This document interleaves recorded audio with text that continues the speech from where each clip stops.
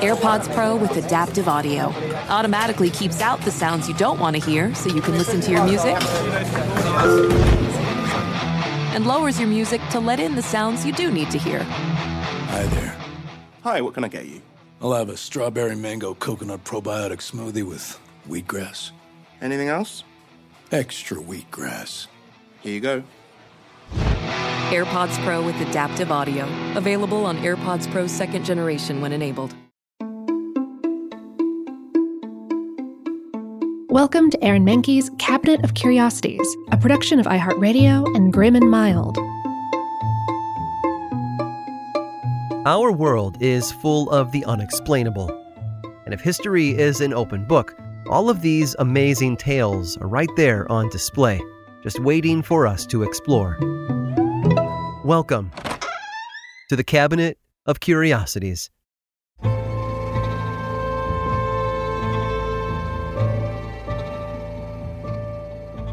As we get older, we tend to think about the things that could have been, lives we could have led, choices we could have made, careers and loves and kids that never were. We like to think that we made the choices we did because, ironically, we never really had any choice to begin with. And had things been slightly different, that dead-end office job might have been a movie studio, or a startup, or a career as a best-selling author. Of course, we'll never know what could have been because, well, we never got the chance to live it. But Charlie knew. He knew because he'd been obsessed with the possibilities.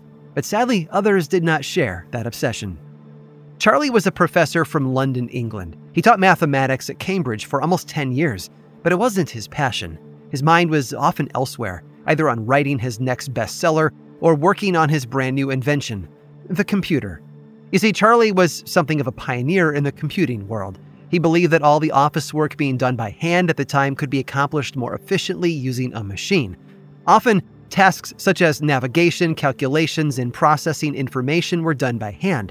There was a lot of room for error, and Charlie knew that there had to be a better way. He just had to invent it first. Others had started working on their own computers already, but they'd all been rudimentary machines.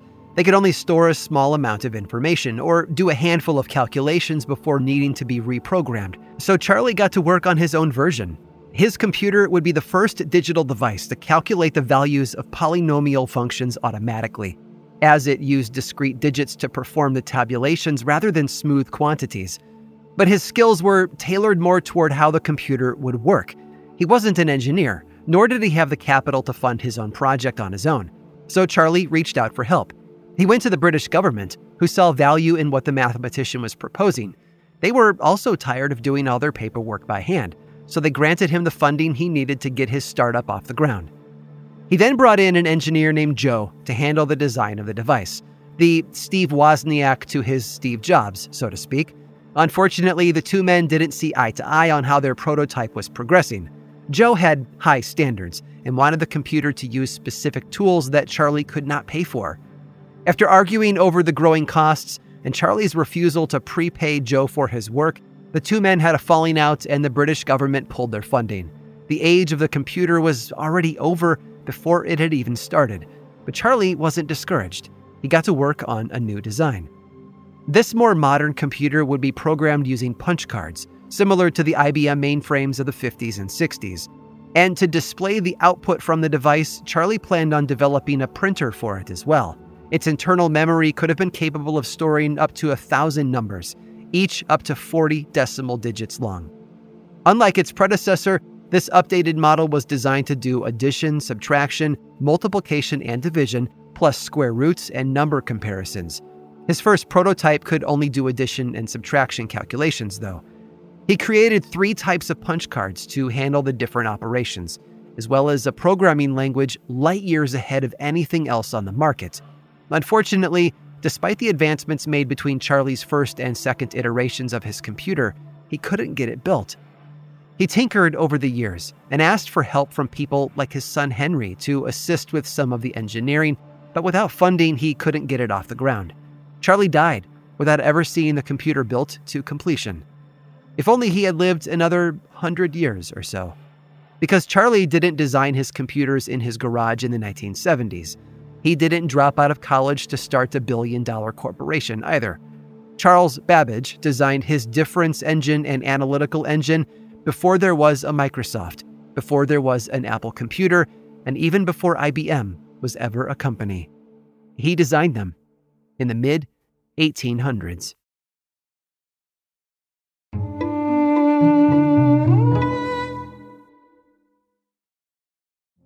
Witness the dawning of a new era in automotive luxury with a reveal unlike any other as Infiniti presents a new chapter in luxury, the premiere of the all-new 2025 Infiniti QX80.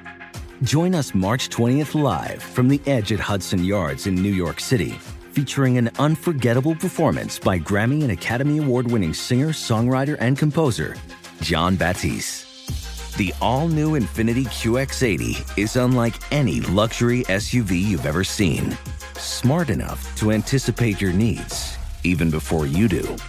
Every line, curve, and detail was thoughtfully crafted, so everything for every passenger feels just right. Don't miss it. Mark your calendars and be the first to see it March 20th at 7 p.m. Eastern, only on iHeartRadio's YouTube channel. Save the date at new-QX80.com. 2025 QX80 coming this summer. Okay, quick math. The less your business spends on operations, on multiple systems, on delivering your product or service, the more margin you have and the more money you keep. Obvious.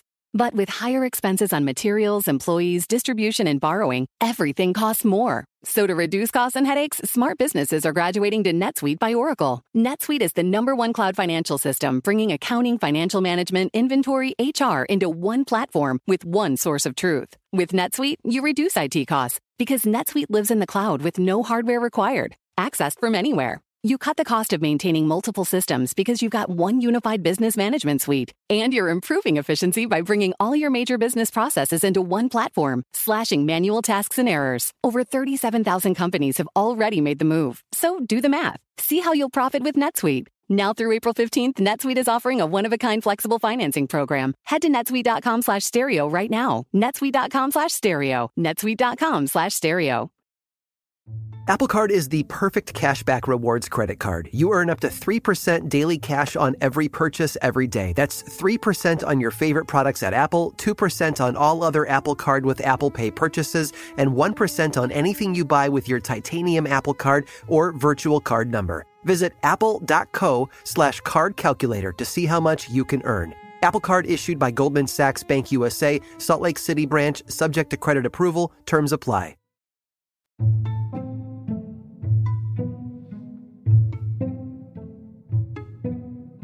As the saying goes, one person's trash is another person's treasure. When Matt Barczyk was invited to see a 1975 Corvette someone was planning on selling him, he instead stumbled upon the greatest find of his car collecting career, a 1957 Corvette. Its red and white shell was coated in dust, and the engine was sitting on a stand several feet away in an old barn. The wheels had been tossed haphazardly on shelves, and even inside the car. To anyone else, it was nothing but a hunk of junk, but not to Matt. He bought the vehicle and all its pieces, took them home, and got to work restoring this piece of automotive history to its former glory. Because all it takes is one person to see the value in something everyone else sees as garbage. Back in the early 1960s, though, that one person happened to be the sales rep for a food distribution company. The salesman worked for Alex Foods, which delivered supplies to one very special Mexican restaurant in Anaheim, California, called Casa de Fritos. If that word Fritos sounds familiar, it's because the restaurant was owned by none other than the Frito-Lay Corporation. But that wasn't what made this particular restaurant special. Casa de Fritos was built in Frontierland, inside Disneyland. Alex Foods was responsible for providing the tortillas the restaurant served in its dishes. One day, while the rep was in the kitchen, he noticed that the staff was throwing away a hefty supply of tortillas that had gone stale. They were hard and couldn't be sold to customers. But rather than have the restaurant waste food, he suggested they do something with them. His advice was to cut them up, fry them, and season them. They would be similar to another Mexican dish called totopos, which were nothing more than flattened corn pancakes that were fried, toasted, or baked. This new preparation would help the restaurant increase its profits while saving money on lost food product. The kitchen staff took the rep's advice and started saving their stale tortillas, slicing them up, frying them, and sprinkling them with a little seasoning. The pieces were then bagged up and sold to customers coming into the restaurant.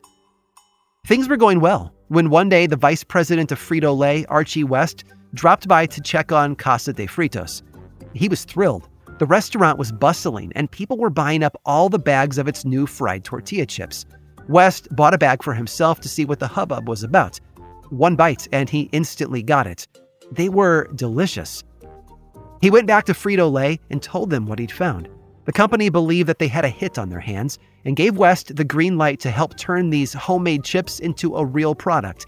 He contacted Alex Foods, the company whose rep had kicked all of this off in the first place, and asked them if they would like to be the sole producers of this brand new Frito-Lay product. The company couldn't say yes fast enough, but one vice president and a bunch of Disneyland patrons wasn't enough of a focus group to test whether the chips had a chance on a natural level. So Frito-Lay quietly launched them in the southwestern United States to start. Well, the launch wasn't that quiet. Even in one corner of the country, the demand was too great. Alex Foods was quickly out of its depth, and Frito-Lay had to step in to manufacture the chips itself. By May of 1966, the bags of fried, stale tortillas were now available in grocery store shelves all across the U.S. A few years later, a new taco-flavored version of the chips was released, and they performed well. But the best was yet to come. In 1972, Frito-Lay produced nacho cheese-flavored chips, and sales skyrocketed. Nacho cheese is still available today, as is a Cool Ranch flavor that was released in 1986. Most people who buy these chips today don't realize the history behind them. They don't know that back in the early 1960s, a restaurant in Disneyland decided to curb food waste by frying pieces of stale tortillas and selling them to customers, accidentally giving birth to one of the most popular and successful snack foods of all time: Doritos. I hope you've enjoyed today's guided tour of the Cabinet of Curiosities. Subscribe for free on Apple Podcasts or learn more about the show by visiting curiositiespodcast.com. This show was created by me, Aaron Mahnke, in partnership with How Stuff Works. I make another award-winning show called Lore, which is a podcast, book series, and television show, and you can learn all about it over at theworldoflore.com. And until next time, stay curious.